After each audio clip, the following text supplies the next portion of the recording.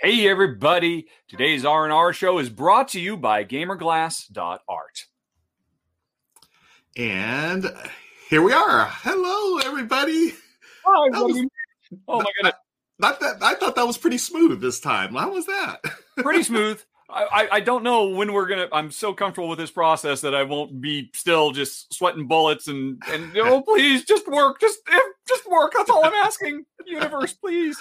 That's right. But it seems it's all going okay so far. It is all good. Yes. Welcome, friends, to the R&R show. This is episode 6, and we're so happy to be here today, live streaming from our studios, home studios, and we want to shout out everyone in chat. Thank you for joining us.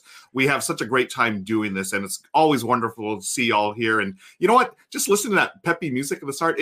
I hear that, I automatically think it's Wednesday at noon Pacific, and we are ready to talk about some games, my friend.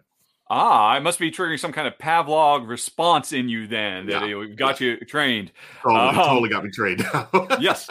Hello to everybody. Hello, Brian. Hello, Leva. Hello, Matthew. Hello, Facebook. Hello, YouTube.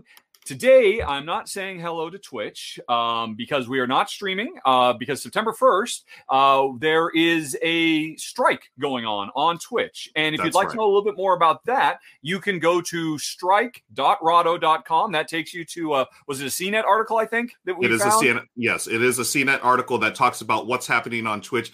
Basically, friends, there are these things called hate raids that have been happening on Twitch, and they've really targeted a lot of marginalized creators. And as a way of showing support, we are not streaming on Twitch today, and a lot of us who are regular Twitch streamers are not. So please check out the article there, strike.rahdo.com, and support your favorite streamers.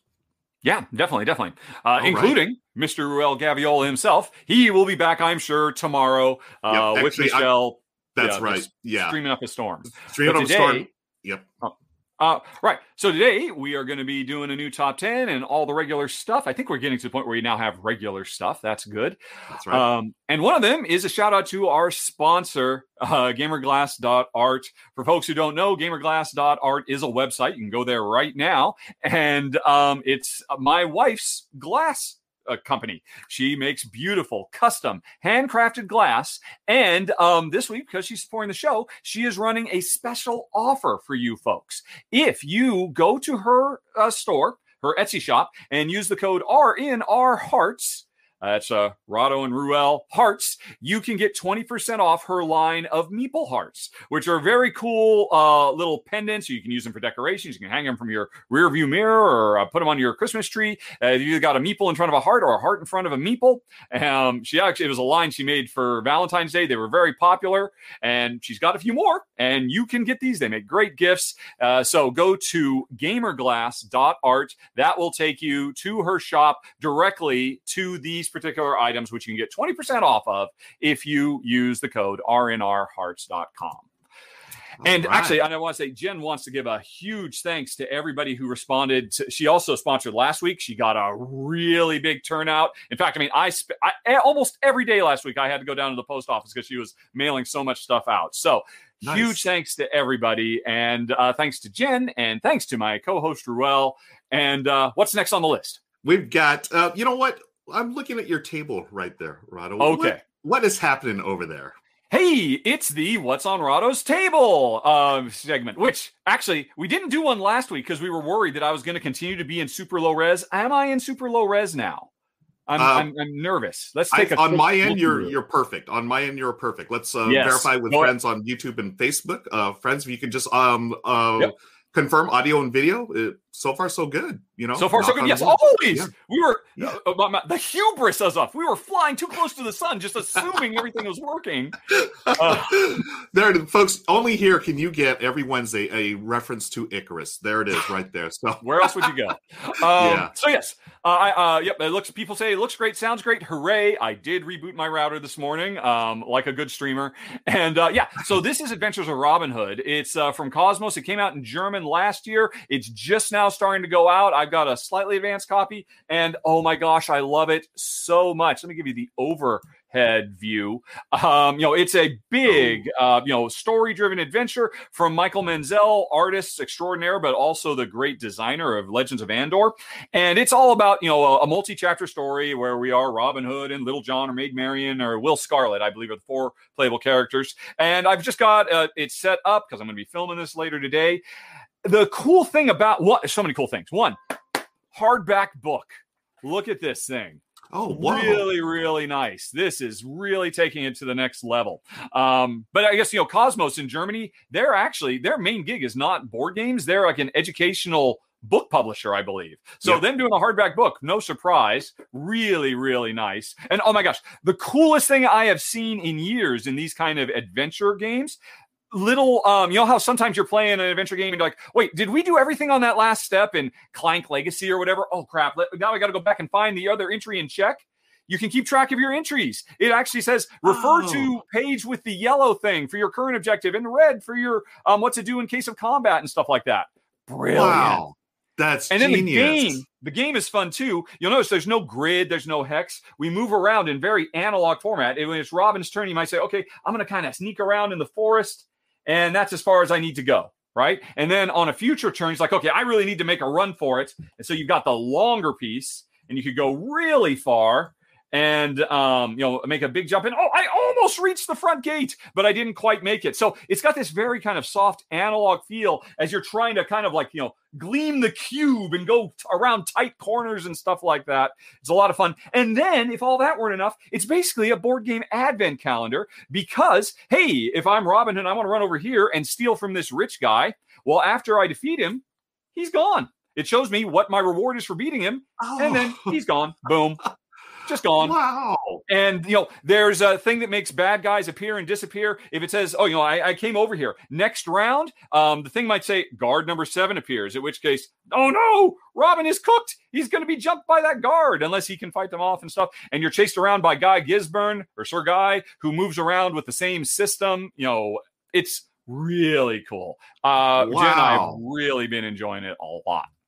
That looks amazing. Oh my goodness gracious. Yeah. People in chat, people are excited. A couple of Errol Flynn references. Very nice. Well done. Yes. We've been ignoring the chat. Hey, everybody. How's it going? Also, I love the comment someone talked about. This is Men in Tights, the board game. Well, I think it's probably not that type of humor, but I appreciate the reference. Very nice reference. Yeah, but I have not seen any of that. I guess it's not serious or dark though. It's Errol Flynn type stuff. It is not the Kevin Costner one or Robin and Marian. This is a bright, colorful, exciting, adventure-filled world that we are exploring, and it's a lot of fun. Really enjoying it.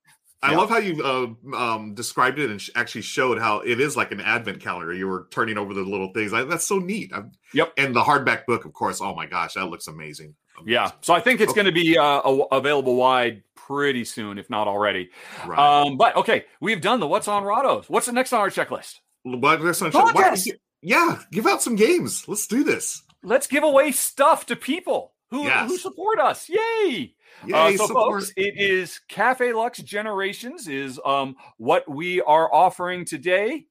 Which as we talked about last week is a very, very cool card game. This is Capital Lux 2 Generations, and it's the full Kickstarter package with both expansions that are available, all the amazing art by Kwanchai Moria, the wonderful design from Christian Osby and Eilif Svensson, one of my favorite design duos. So a very good game, and one of you, well, maybe not you, but somebody somewhere in the world is going to win it as soon as I click the Wheel of Names. Are we ready? Good luck, everybody. Good luck.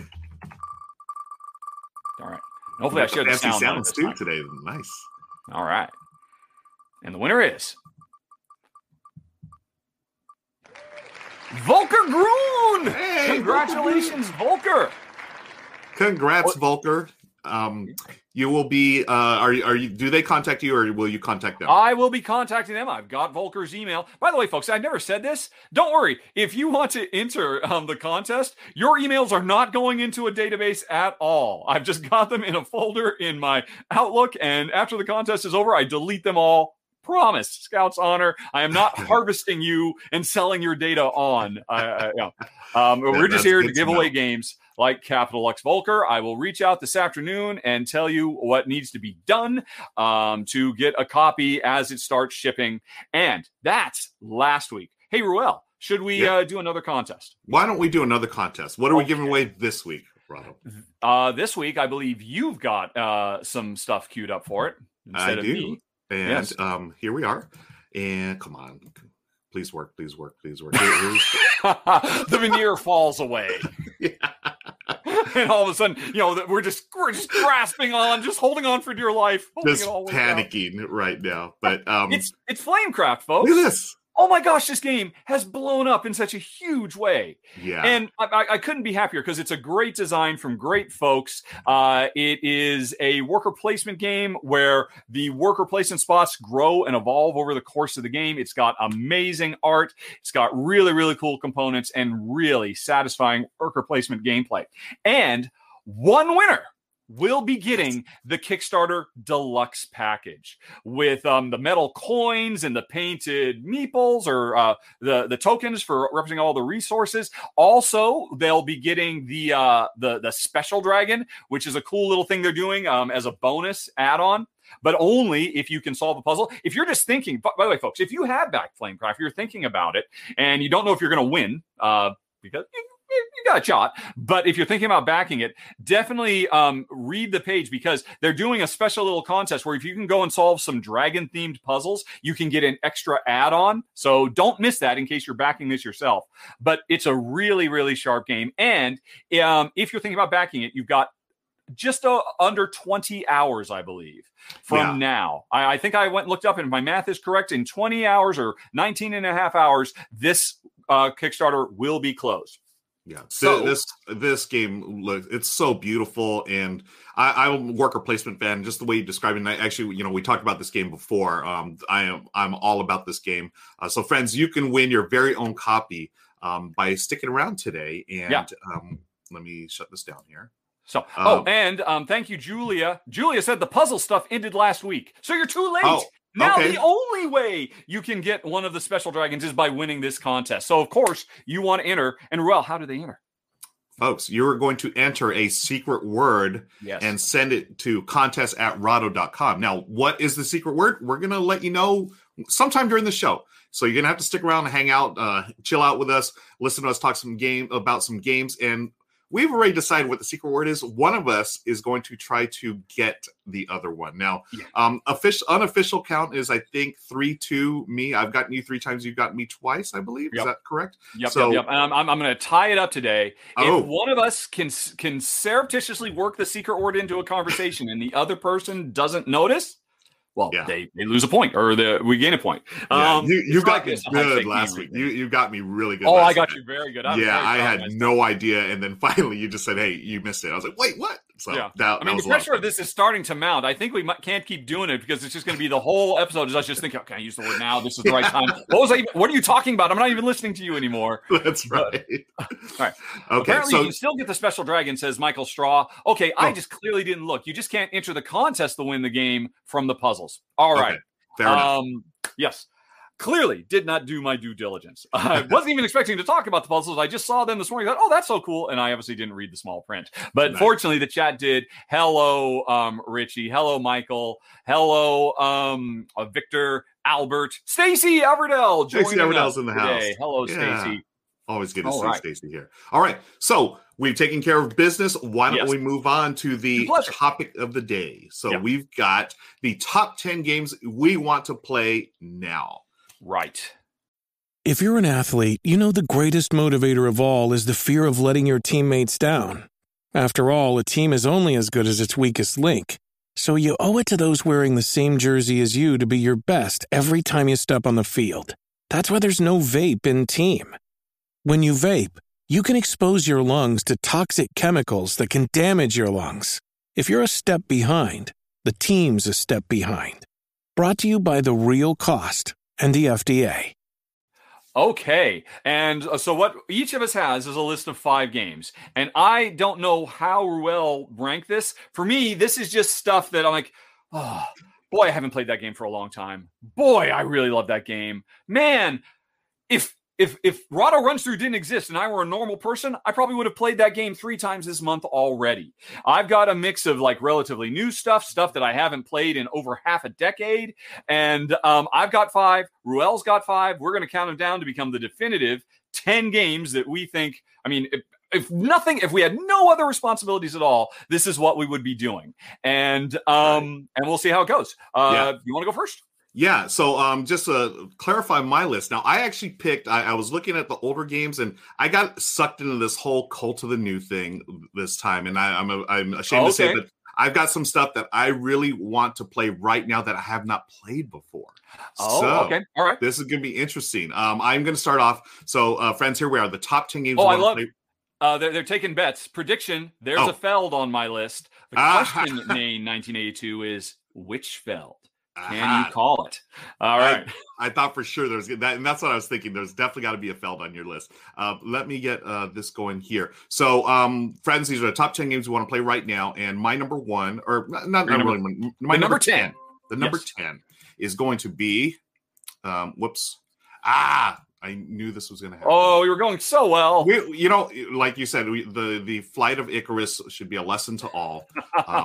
Our wax wings, they're melting. Wax wings are melted. The number 10 game on my list that I want to play right now, I have not played it, is Ankh. Oh, Gods really? Okay, Egypt. Yeah. Yes. This is an Eric Lang designed game. I'm a huge fan of Eric Lang's. One of my top 10 games of all time is Blood Rage. Funny story about Blood Rage. Right behind you on the wall there, I see. Right behind me. Yeah, there it is, folks. Blood Rage is pretty much the first, I would say, more complex game that got me into the hobby. Up until that point, I've been playing like Ticket to Ride, Pandemic, stuff like Suro, very gateway-ish style games. Which I guess Pandemic might be a little more complex, but Blood Rage was the one because of all those little minis and just the gameplay. It just felt really epic in about 90 minutes. And this is this is the third in the trilogy, right? Right. It's Kemet, this one, and Rising Sun, Blood Rage, and Ankh. Those. Kemet doesn't count. Kemet, I don't think it's an Eric Lang design, is it? Is it Kemet? I gotta look it up. The chat will tell us. Yeah, chat. Who is Kemet? I don't think that's an Eric Lang design, is it? I have to admit, this is not my bailiwick, so I'm really yeah. So that's not an Eric Lang. So Ankh, this is just like the other games, area majority. So this is not a game where you're going to turtle up and hide, and this is a in your face, very conflict heavy player interaction game.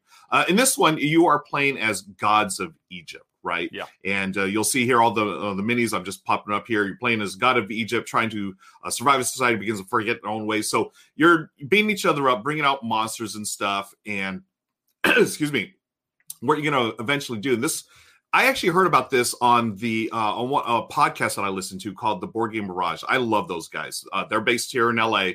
They're friends as well of mine.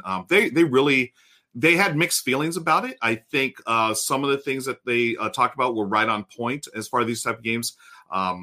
Area majority, you're not fooling around. There's going to be conflict. And the thing is, there's a little bit of player elimination in a sense where one player, whoever's out first, they're going to respawn basically and work with another player in order to try to achieve a different victory condition. So it's really unique system. Yeah, so because everybody in chat saying, "Ruel, what do you think about the merge? Tell us about the merge. We're so excited about the merge." There's the merge, and that's the one thing that I'm so curious about this game because I don't think I've played anything like that. That off the top of my head, there's the merge system is not something I've seen. Did I misunderstand you? It's basically if somebody loses, they're still in the game, but their war effort merges with somebody else, and now those two players have a new combined objective to win. Correct. That's so very cool. Yeah, it's very cool, and Eric is he's one of the top game designers in my opinion. So for him to bring this into this game, I'm really looking forward to it. That is Ankh: Gods of Egypt by Eric Lang. All right. Okay. Cool. Okay. Well, going from the sandy, dusty war stuff, how about we go for some nice, dusty Euro stuff? My number 9 on the list is Praga Kaput Redni. Oh yeah, nice. Yeah. Which I don't know if you played. I have not, but I've heard many good things about it. Yes. It's definitely appropriate as a 9 over a number 10 because, oh my gosh, this game is so great. And I'll be honest, it's on my list because this was Jen's favorite game of last year. I believe it was her number 1 personal game, and it made my top 10 as well. I love Vladimir Sushi. He is one of the best designers. Show the pictures if you can, because the coolest thing about this is a game of gathering resources and converting them into building and whatnot. But if you look at the board up there in the top right corner, the action selection mechanism is wonderful. There is a literal spinning wheel on the board that has all these different. Can you zoom in on it? There we go. Is that really wheel, spin? It is a spinning wheel. A carousel, I suppose you'd say. And in each one of the, you can see in half the slots, there's these little tiles. Those whichever tile you take, those are the actions you have available to you. You pick one action or the other. And the thing is, if the actions don't get picked every round, that rotates clockwise one time, and over time the actions become cheaper. It's a very simple way to represent what you often see in card games, where all the cards have to shift over one space. Here, it's the wheel that's spinning, but also as they spin around, it changes what bonus you get. So I might want a tile that's very important, but I'm waiting for it to get into a certain slot because it'll combo with a particular bonus that's perfect for me. But if I wait too long, somebody else might take it, and it just works so wonderfully. Everything about this game is absolutely fantastic, but the action selection is just the bee's knees. And like I said, it was in my top 10. It was my wife's favorite game of the year. We've played it, I think, 4 times in total. And ever since we talked last week about doing this subject matter, and this was like one of the first ones that popped in my head, it's all I can think about. I want to play more of my number 9, Praga Caput Regni. Very nice choice. Oh, yes. Yeah, that looks fantastic. Now the wheel there, it reminds. Does Glass Road, does that have something similar, or is that different? I just think wheel. I think Glass Road by Uwe Rosenberg, and maybe I'm misremembering how that works. No. Glass Road is it's picking tiles and whatnot. And also, you have forgotten the secret word. Oh my gosh. Did you just get me? Look, I don't know if we call this, but our first thought of the secret word was going to be glass because my wife is a glass artist, but we thought, no, let's not go with that. Me? The contest is still on. The correct word, which I'm sure you now remember. Yeah. Yeah, okay, so now it's popping. Okay, let the contest continue. I think I deserve a half point. 1 for catching him, and 2, and pointing out that he was completely wrong in his secret wordage. Wow. So should I, does that count? Should I show? No. Let's keep going. My goodness. So you got a half. Okay. Yep. This is, folks, I need to get on my game here. This is, now I'm getting mad. Pull yourself up by your bootstraps and tell us about seriously. Oh, well done. Okay. So now by the way, people can't pull themselves up by bootstraps. It's physically impossible. Just as a brief political interlude there. Sorry, but anyway, please continue. You learn something new every week here, friends. So we're happy that you're here. My number was 1098. This is a game that I am super excited to get back to the table because it's been a while. It's been about almost a year since I played it. It's one of my favorites. It is Raiders of the North Sea. Sure. Yeah. Yes. From Shem Phillips. He is he's big on the worker placement mechanism. And as I've already stated here and elsewhere, I'm a huge fan of worker placement games. This one I'm really excited to play again because I did not think Michelle would like this game, straight up. I didn't think she'd like the rating theme, Vikings, and everything. I know she likes worker placement, but this is a really good entry-level gateway worker placement game. And it's Michelle so pretty. Zoom in on that board. It's so gorgeous. Yeah, right? There's the zoom right there. Yes. Anyway. She loves this game. She loves it probably more than I do, I was very surprised about. You basically get your troop of Vikings, gear them up. You hire people, workers, and also people who are going to fight. And then you launch them into these different locations here in order to get resources that'll get you points at the end. And, being a good Viking game, of course, you're going to, some are not going to survive the battles. They will go to Valhalla. And in Valhalla, you actually score points, just like we were just talking about Blood Rage. They do the same thing. You go to Valhalla, you're going to get points. This one, we will probably play this weekend. I'm super excited about it because it's been about a year since we played it, but it's always a favorite. That is Raiders of the North Sea. My question to you is, this is a great call. What about Raiders of Scythia? I like Raiders of Scythia as well. And here's the thing. If I had to pick base games, Scythia is it. But I already have Raiders of the North Sea with a bunch of the expansions, and I feel like that's the better experience. And honestly, I think I like it with the expansions a little better. Now, if Scythia comes, or when Scythia, I'm sure they're going to do it. Yeah. When they come back with their expansions, I may have to change my mind. But for now, it's Raiders of the North Sea. Good call. Okay. All right. So that was your number 8. My number 7 is actually, I believe it is the newest game on the list. This is my hotness that I just want to spend more time with. Terraforming Mars, the Ares Expedition. Oh, nice. Yes, very, very much so. Or as some people like to call it, Race for the Mars Galaxy is another way perhaps you might want to refer to it. This game is great. All the what makes Terraforming Mars its best, but fused with a really wonderful Race for the Galaxy action selection mechanism, plays in half the time, maybe even a third of the time of a full game, and it just packs such a huge punch. And one of the things I really want to spend more time with it has a cooperative mode, which when I covered it when it was on Kickstarter, I did not have access to that. I'm very curious to try that out. And I'm also very curious to try, when I did my run through for it, I talked about kind of like a little house rule variant I'd like to go. We're kind of merging the solo gameplay mode. You know how in Roll for the Galaxy, I know you love your roll. Yep. If you play it 2-player, it replicates a third player by just rolling a die every round. Yeah.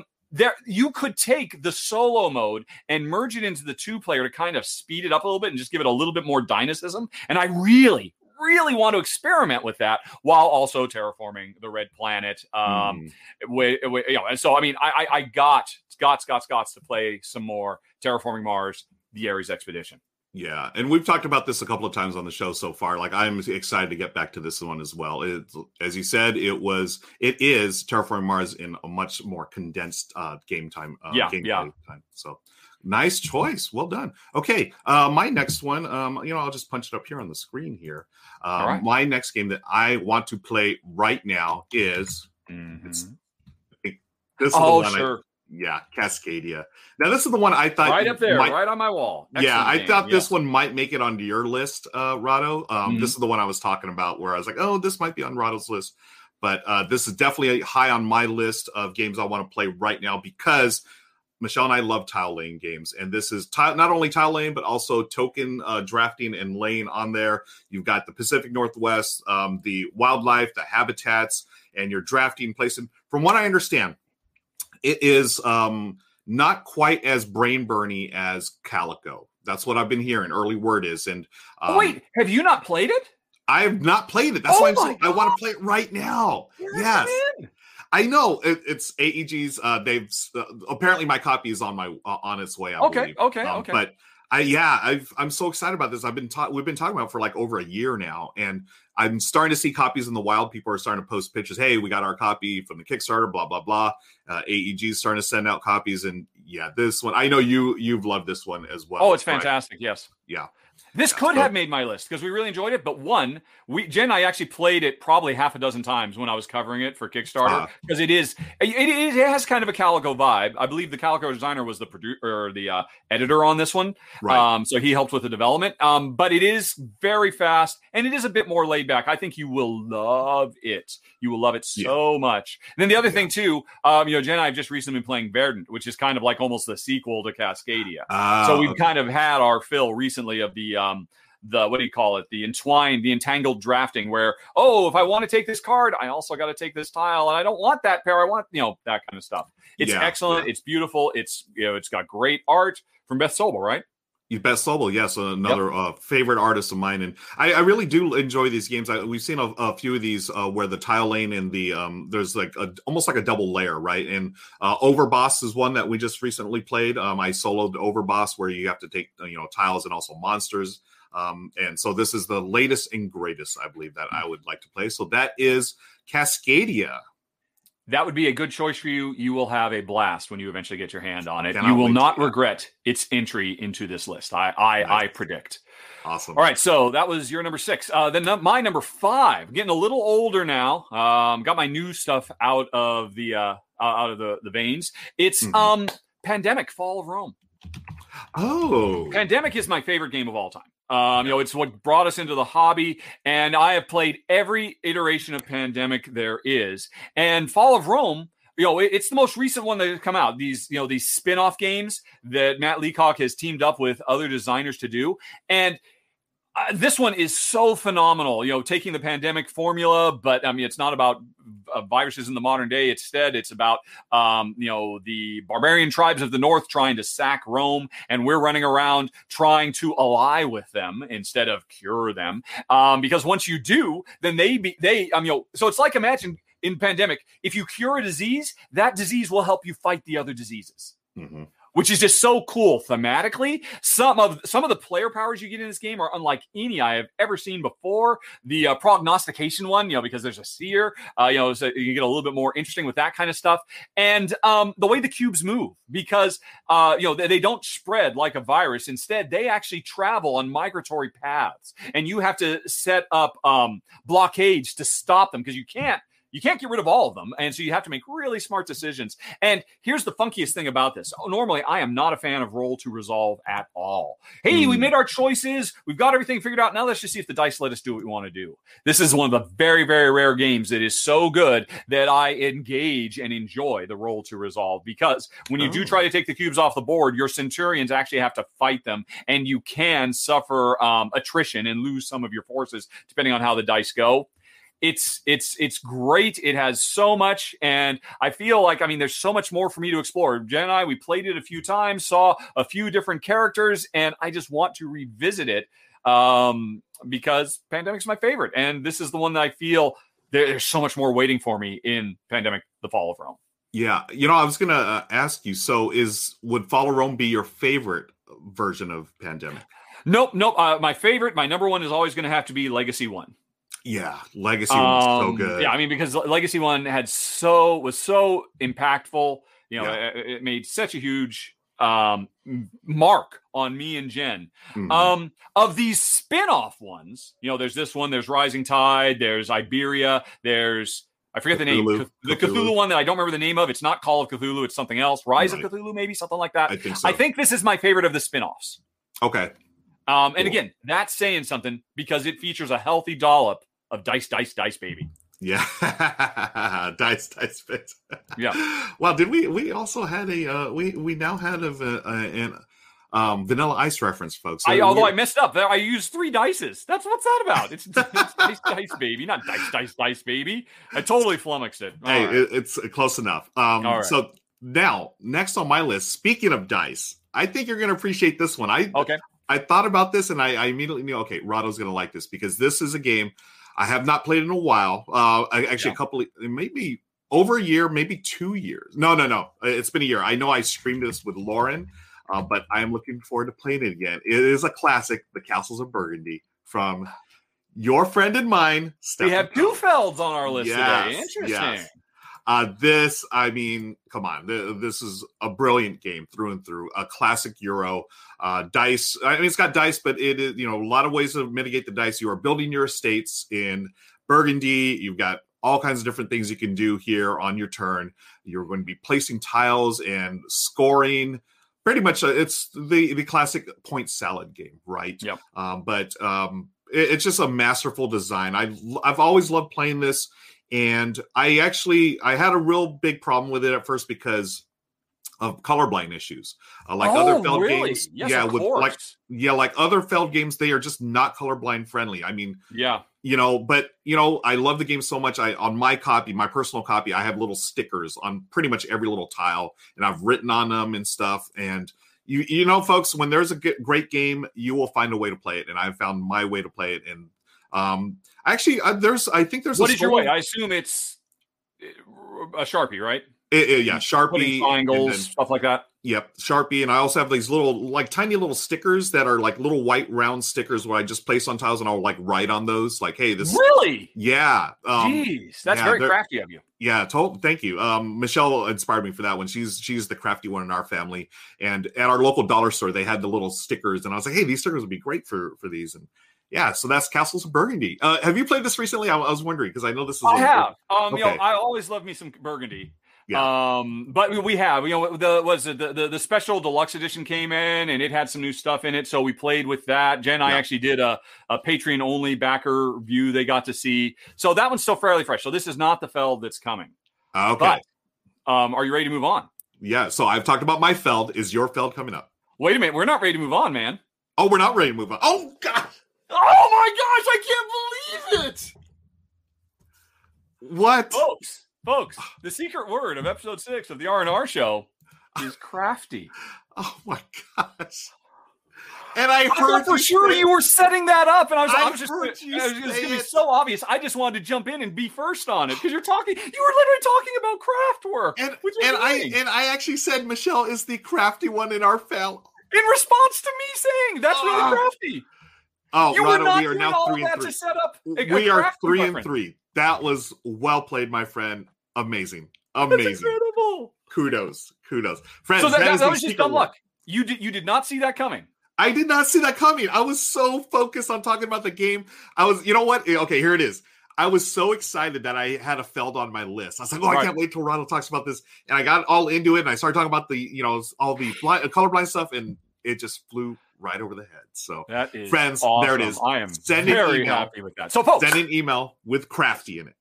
yes, send an email to contest@rahdo.com or a plural contests if you prefer. Either one will work. The subject has to be crafty, and anything else you want to do with that email is fine. But subject crafty, other words as well, that's fine. To contest@rahdo.com. So my scooper, my rule and Outlook will catch it, and you basically have until September 8th at 11 a.m. Pacific Standard Time to get that into us to win a copy of Flamecraft Deluxe Edition with all the bells and whistles and the special dragon and all of that. And remember, folks, you got 20 hours left if you want it back as well, because they're about to close down. Over $2 million they've raised for that game. Wow. It's amazing. Amazing. I knew it was going to do well because Jen and I played it. We thought, wow, this is definitely going to fun. No two ways about it. But I did not expect, it to be such a monster hit. And I'm nothing but happy for the folks who are behind it, because they're good folks. It's a great game. And the secret word is crafty. Oh, we're tied up. We're tied up. 3 and 3 playoffs. Yeah, we have people in chat saying Ruel is losing his touch. Obviously, I am. New American Underground says, strike first, Ruel. That's how it was working for you, perhaps. Maybe I'll have to just be a little quicker on these things. And well done, Ronald. That we are 3 and 3. You've made a nice comeback, friends. One last time, type in crafty, send that in the subject to an email to contests@rahdo.com. Cool. Oh my God, I'm shaking right now. I'm shook, as the kids would say. That was excellent. You've been Rahdo. thunderstruck. Because for some reason on a previous episode we ended up having to list AC/DC songs. AC/DC songs, yeah. I think that was like during a test Q&A, actually. I think. Yeah. That was right. fun. Okay, so that was your number 6, if I recall correctly. That was my number 6. No, you're number 4. No, There's your number 4. 4. Right. Okay, so we're back onto it, and we're not done talking about Feld, folks. This is your last chance, people who are trying to guess my Feld. It's not in the Year of the Dragon. Oh, it is. It's in the Year of the Dragon. I was going to say it's not Burgundy. My number 3 is in the Year of the Dragon. I didn't give you a chance to say everybody one last guess. All right, in the Year of the Dragon. In the Year of the Dragon, nice. I will be honest, is not my favorite Feld at all. I think it's a brilliant game, and it makes sense to me that it is a lot of people's favorite Feld. I absolutely love it.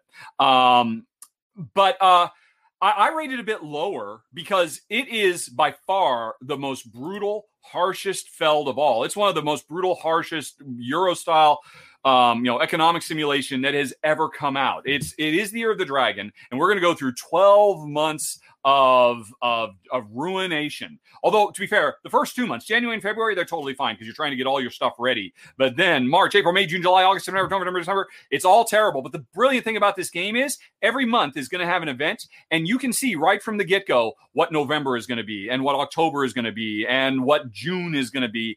And you can't prepare for everything, but you got to try. And these events will rip you up as you are trying to, build infrastructure, bring on people who can prepare. And it's so great. And what I love about it is the action selection. There are 7 action tiles, which are, getting resources, building, stuff like that. And every round, you take those 7 action tiles up, you shuffle them up, and then you break them into groups. In a 2-player game, you have a group of 4 and a group of 3. And whoever is first, and turn order has rarely been more important in a game than in this game, whoever is first picks an entire group and says, okay, of this group I just picked, I want that action. And now everybody else is frozen out of that group unless they want to pay extra to get in. And this is a game of very narrow margins. So player 2, well, okay, I'm going to pick this group. Player 3, I'm going to pick this group. Now in a 2-player game, there's a group of 4 and there's a group of 3. And it works so well. The number of times I have referred to In the Year of the Dragon as a brilliant way to scale action selection economies in games. I mean, it is absolutely phenomenal. But I have not played it for over half a decade, not since the 10th anniversary edition came out. Okay. Jen loves it because somehow she never seems to struggle. She somehow seems to be prepared for every single event. Whereas me, I'm like John McClane at the end of the first Die Hard, just barely move, just Ollie, as I just try to drag myself across the finish line. But it is fantastic. Not the prettiest one. It's an older game, but really fantastic. My number 3, In the Year of the Dragon. Wow. Yeah, I have not played this one yet. And it's partly because I have heard those things where a lot of people really aren't that big on this one compared to other felts. But I do want to shout out your reference to John McClane, yet another 80s reference here, folks. Die Hard, one of the greatest, well, actually the greatest Christmas movie of all time. And I am sticking to that. It is a Christmas movie through and through, and it's the greatest one of all time. Okay, so Chat that was seems to be saying I should have chosen Bonfire, and Bonfire is fantastic. But it's still fairly fresh in my memory, when I covered it last year. Whereas In the Year of the Dragon, I just want to feel like I don't feel like I've been being beaten up by games enough recently. So I'm just cruising for a bruising basically by wanting to pull that one out. Nice. Okay, so that is your number 3. Now we're on my number 2. This one, boy, how do I describe this? This is on being crowdfunded right now. And, let me just get right to it. This is all FOMO for Ruel today. Big time. Old games, dead to me. Yeah. Well, I got one old game. This old stuff. This is Mythic Mischief. Oh, wow. Yes. Wow, you are really hooked on that game then. I love this game. So again, full disclosure, I have created content for this game. I've done videos. I've done live playthroughs. I cannot get enough of this game. And I'll tell you, I'm going to confess right here. I'm terrible at this game. I'm so bad at this game. I have not won. So I did play it with chat yesterday. Okay. It was great. We live streamed on my Twitch channel, and I did defeat chat. But again, it's come on. Yeah, I can't really. Internet.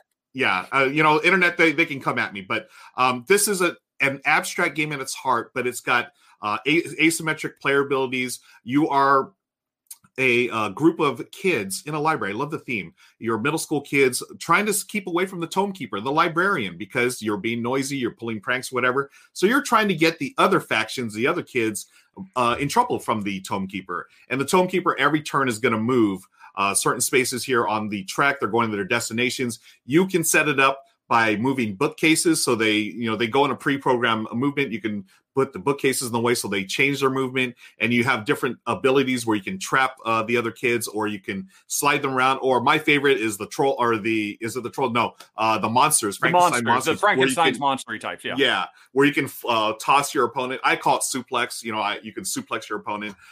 It's so much fun. I cannot get enough of this game. It really is because I want to get better at it. And to me, those type of games where I'm not that, I brain burn with this one a lot, and it's so good. But here's the thing. Here's what's cool about this. For those of you that suffer from analysis paralysis or brain burn like myself, they have a mode where you can play. It's a faster mode. It's like a real-time element called a speed chess kind of thing? Pretty much, yeah.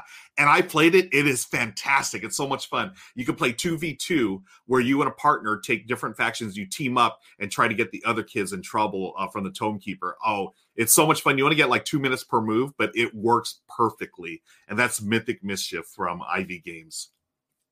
Did Shay play this one? Yes. I forget. This game got the full treatment from the channel. Shay did a run through that was very fun. He played all the way through from start to finish. It really shows off I think it was the monsters versus the witches, if I recall correctly. Yes. And then Ryan also did a full rules run through as well. Okay. And he dressed appropriately. Nice. He got out his old teenage years clothes, I think, and they somehow still fit.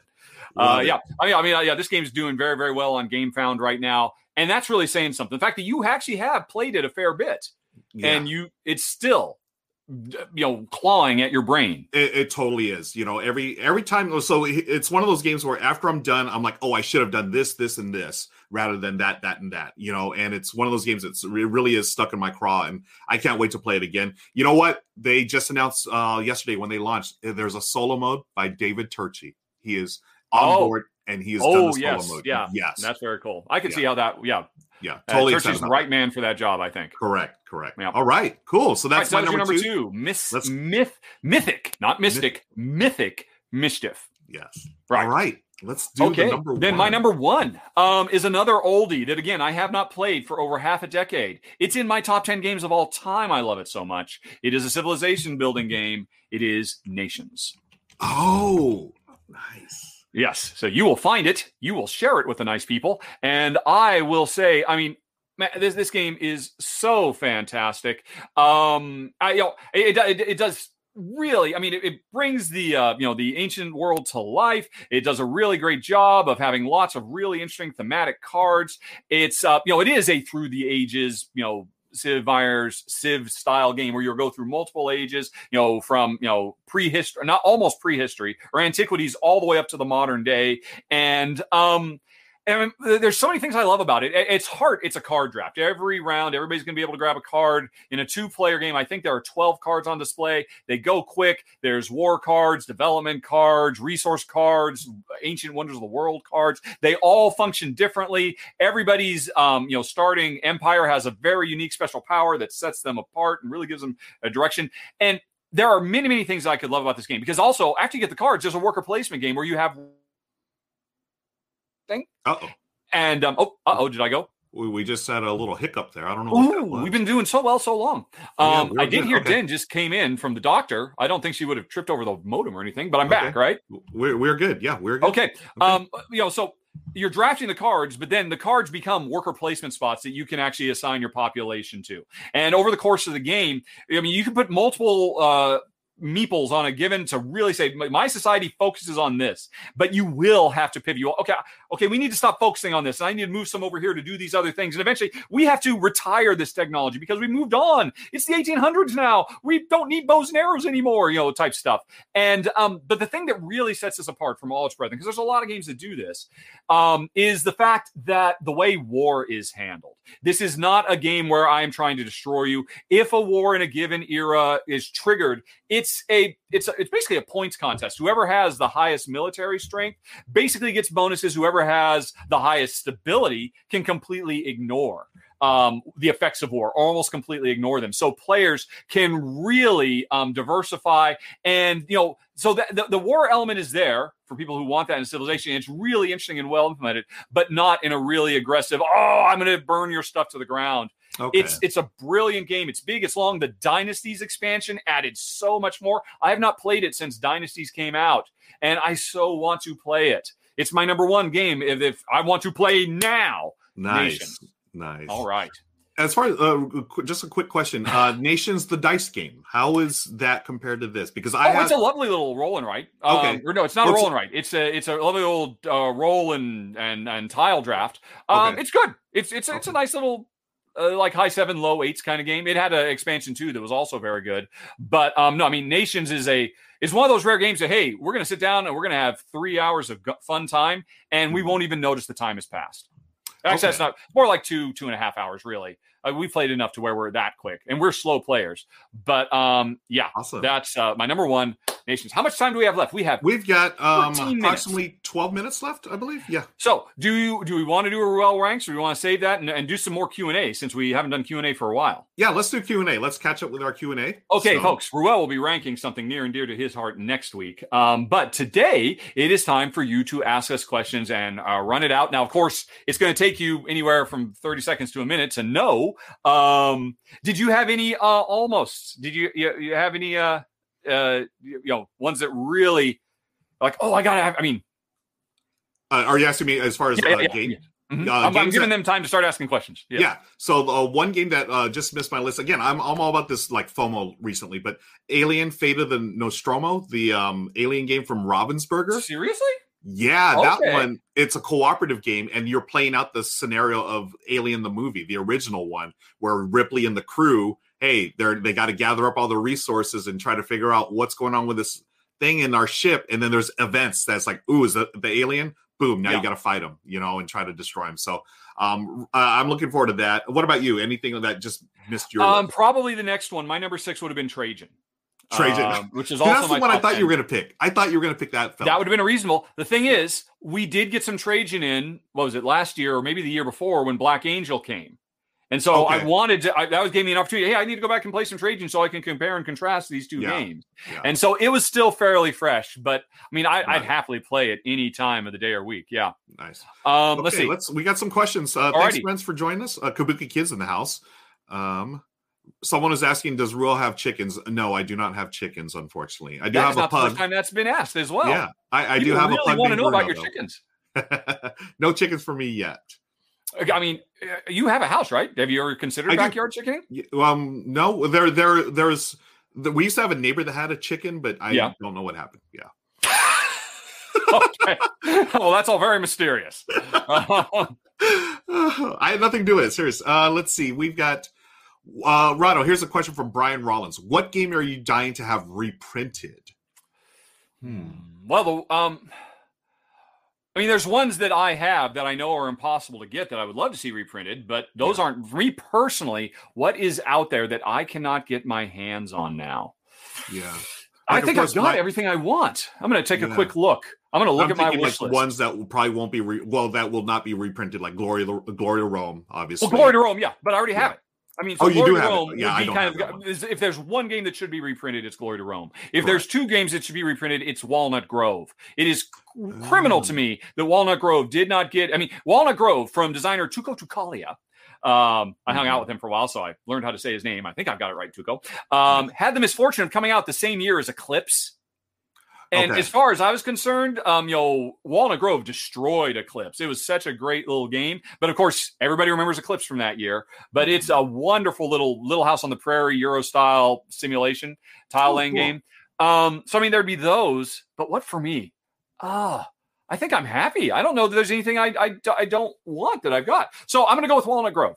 Okay. Because man, that game deserves a deluxeification in a big way, I think. All right. Let's move on here. Got a lot of questions. I've got one. Friends. Trinidad, Francis. My answer is no, but have you played Nemesis?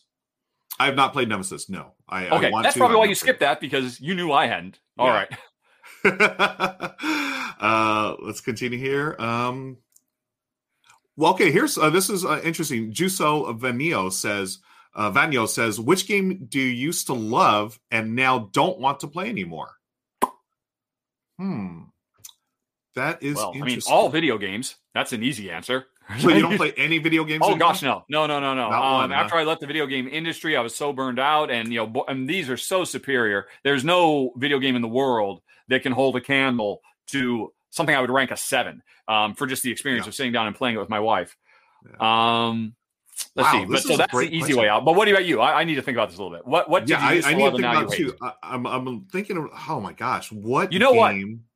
Yeah. When we a decade ago, when we first started getting into modern board games, I think we were much more open to player versus player stuff than we are now. Over time, as I've played more and more Euros and seen more and more cool ways to engender player interaction without players having to kick each other's sandcastles over, I've just had less and less and less interest in that. So, I mean, early on, there was a time when I really liked Small Worlds, and I played it a lot with my coworkers. Okay. And people wouldn't expect that of me today. Yeah. So that's an example. And I've got quite a few of those that once upon a time, I kind of dug this, but now I'm like, I just can't bring myself to anymore. There's so many wonderful games where I build and create rather than tear down and destroy. So yeah, that's fair. What about you? That's fair. I gave you enough time. You must think of something. I can't think of one. Darn it! I'm such an omni gamer, and you do kind of like everything. It's true. Yeah, it really is. If I didn't have to play, oh my gosh, when I first got into the game hobby, I mentioned Tsuro earlier. Tsuro, I think it's a wonderful, fantastic gateway game. If I don't have to I probably don't love it as much as I did before. Well, there you go. You found one. There it is. There it is. I mean, I imagine Suro you would still play in the right circumstances, but you're not absolutely. seeking it out. Yeah, especially at someone with family or friends who have never played a game before, and if we had a copy of Suro, of course I'd play with them. But I would rather play something like Indigo. That is a Reiner Knizia design. That's sort of like his take on Suro, which is I think a little better. Actually, much better. But yeah, great question. Thank you, friends. Thank you. Let's continue. Wonders, we'll be doing an Essen preview in the coming weeks. And we haven't talked about it at all yet, Leva, but my expectation, I was actually thinking next week we probably should do a Gen Con one because in 2 weeks' time, Gen Con is upon us. So next week we probably do a Gen Con. And then the question is, because Gen Con is so close to Essen, is there going to be enough of a difference? I suspect there will be. Right. And so we'll probably do an Essen one in the month of October, I think. Yeah. Unless you feel otherwise. No, I think that's a great idea. We will figure something out. Cool. Ashley Rose asks, "What is the ugliest game that you love to play?" This is easy for me. This is easy for me. So anything by Stefan Feld. For whatever reason, you shut your mouth. There are talented quality artists working on all of these games, including in the Year of the Dragon. They're brutal. Here's why. Again, colorblind issues. It's like the publishers, or the artists. They look at Stefan Feld's games like, "This is a great game. Let's make it as least accessible to those who have colorblind issues." That's how I feel sometimes. And that's fair enough. That's a good one. Yeah. But what about you? What is the ugliest game? I don't know. I'll think of something else as well as while you're thinking here. I have to be honest. I mean, we really like pretty games, and I mean, I've gotten rid of games that I otherwise thought were good, but we just don't want it on the table. So I am literally scanning through the 400 or so games I've got right now. I mean, I've got plenty of games that I would say are kind of what you were referring to as Feld that are kind of boring. Yeah, they're kind of milquetoast. They're kind of bland, but they're not actively repulsive. Right. What is an actively repulsive game that it just makes I have to squint to actually bring myself to play? Jeez. I mean, I guess you could say something, some like abstract. I do have an answer. Oh, okay. The original first edition of Adventures of D, which was a little, a competitive card. It's basically a deck of cards that becomes the world you're exploring, but they're multi-use cards. They're also the cards you use to fight. They're also monsters that you fight. Is really, really clever. And I mean, I imagine it would probably make most people's top 10 worst board game art of all time. Okay. I mean, pretty easily. Now, it's kind of cheating because it eventually got a second printing just last year, I think. And in fact, I'll be covering it this month. And the new version looks nice. So, but for years, I held on to the first edition of Adventures of D, and it were ugly. I think that's saying something, that you held on to a game that ugly, yet you saw the gameplay was good enough to keep. That's really interesting. Okay. Cody P asks, "Have you played the solo mode for Cryo yet?" Cryo was I didn't. Yeah, I have not either. I actually printed out the rules. Z-Man Games came out with an official solo variant. It's like a page rules. And they weren't available to begin with, and they since released they were not. Oh, that's cool. I did not know that. Yeah, me neither, until I think just within a month or so. So yeah, I have not played it either. All right, enough gaming stuff. Ashley wants to know, what are our favorite movie genres? Oh. And for me, it's easy, although it's kind of cheesy. My favorite movie genre at this point is the Marvel Cinematic Universe. Yeah, that's what I figured. For me, sci-fi, anything. I'm a Star Wars, Star Trek geek. But yeah, that's pretty much that was my favorite. I do like a good action movie. You mentioned Die Hard. I love those 80s action films. You got Die Hard. You get anything with Arnold Schwarzenegger. Those silly, stupid movies. Anything with hard in the title. Hard Rain. Yeah, hard target. A very sadly overlooked little gem of a wonderful, what is it? That's Die Hard in a flooding town, as I recall. Wait, which one? Hard Rain. Oh, Hard Rain. Oh, was that actually Sylvester Stallone? Not the best time to bring up Hard Rain, I suppose, considering the state of the world at the moment. Yeah, maybe we should move on to the next one. Let's do it. We've got let's see. Questions. Cody wants to know, what are your thoughts on Dwellings of Eldervale? Have you played it?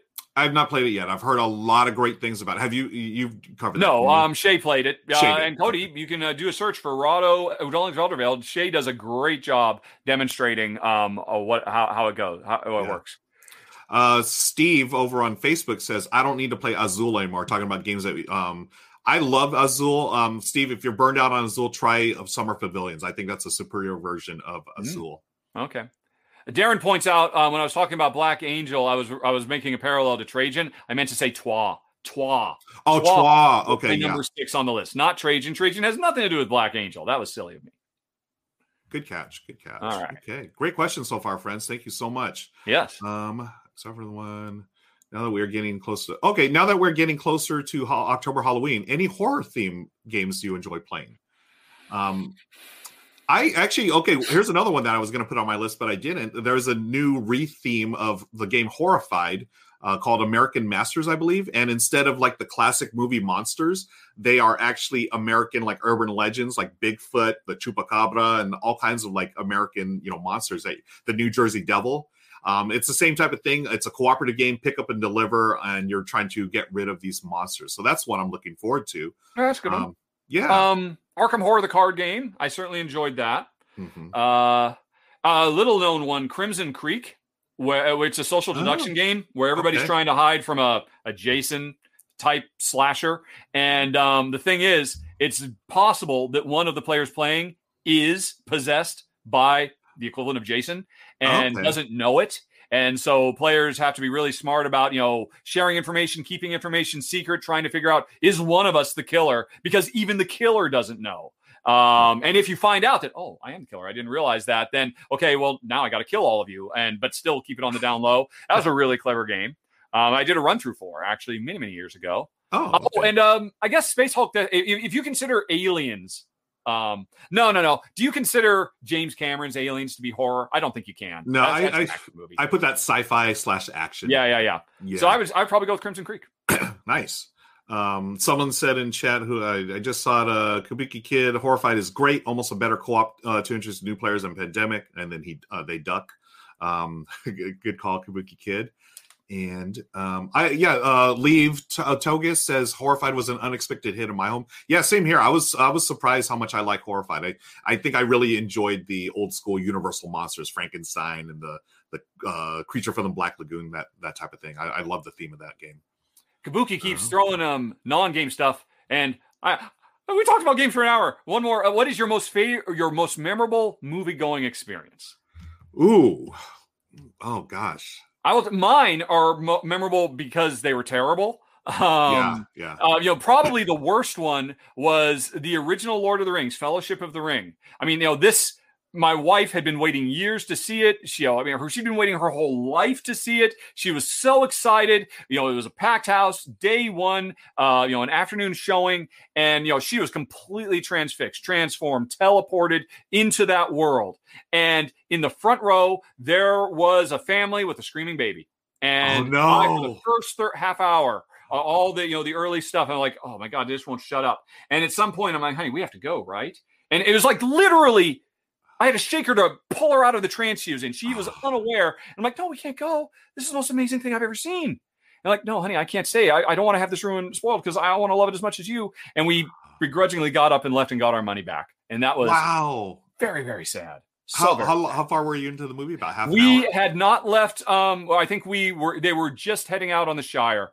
Imagine, them on the road, being terrified of the Nazgul hiding in the trunk of the tree and the whole time. Oh, no. And the woman, they could not. I think they had actually taken the kid out and brought the kid back in, and it kept going. It's like, you need to leave. Nobody else seemed to care. I got up and we left. Oh my goodness. Wow. Yes. My most memorable one, 1977, the little film called Star Wars. Oh, wow. That's a good one. Yeah. My parents took me. They didn't take both my younger brothers were too small. So we had a babysitter. They took me there to the old Pasadena Academy. And this was one of those grand theaters that sat like 2,000 people or something, or it seemed like 2,000 when I was a little kid.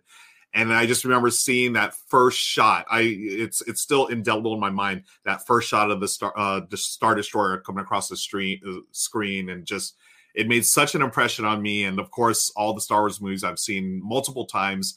And anytime there's one in the theaters, I will go see it. And I always think about just the Star Wars, the John Williams theme, everything. I saw it opening month as well, because that was back when movies would stay in the theater for many, many months. Yeah. We saw it several times. We saw it in Sacramento at the big super domes that have now been closed down. I found out a couple of years ago. Sadly, I wanted to go back there. I should join you with that, but my equivalent to that is not Star Wars. It's Flash Gordon.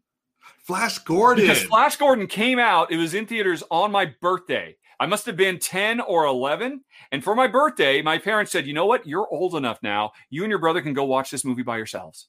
Wow. And we're just going to get the heck away from you two. Wasn't sure that was a rated R movie? Was that a rated R movie? No, it was not. No. Oh, okay. It was very cheesy, silly, wonderful stuff. Yeah, But I mean, I remember, I was on cloud nine. Like, I'm a grown up. I'm old enough to see a movie by myself. This is amazing. Wow. So, Speaking of that, okay, my grown up experience at the movies was Conan the Barbarian. Oh, wow. My aunt dropped me and my cousin off, and we were definitely not of rated R age. No, definitely not. And just seeing spoiler alert, there was violence in Conan the Barbarian. I was like, my mind was just blown, but it was awesome. But yeah, that is my experience. All right, we are done. We can stay on this question for the next half hour, obviously. True. But folks, that is it. Another done and dusted So remember, we're not saying the secret word, but figure out the secret word. If you're just joining us now, watch the show, find the secret word, send that to contest@raw.com to win a copy of the deluxe version of Flamecraft. And otherwise, return a week from today. And I believe next week we will be doing the countdown, because I was looking at it. Next week we do the Gen Con countdown, or we could do it the following week, but then Gen Con literally launches the next day. Right. That's not cool. No. Let's do it next week. And friends, you can also find all the archived R&R episodes there. I just dropped it, rnr.rahdo.com. Go check that out. You can find out all the you can see all the previous episodes right there on the site. Yep. Okay. Awesome. It was another good one. It was very fun. I'm glad show. we have to keep making time to do Q&A. I very much enjoy those. So do I. Yeah, let's make it a thing to really, we got to do it every time. I think try to do it every time if we can. All right. Okay, we're done, folks. So thanks again for joining us. This has been the R&R Show. My name is Ruel Gaviola. I'm going to pass it on to my co-host, Rahdo. I'm going to say thanks very much for watching, folks. And thanks once again to our sponsor of the show. In closing, gamerglass.art. And remember, if you head over to gamerglass.art, you will find there's a sale going on for beautiful what do you call them? The Meeple Hearts, 20% off if you use the code R&R Hearts during checkout. And thanks for watching, everybody. Talk to you later. So long.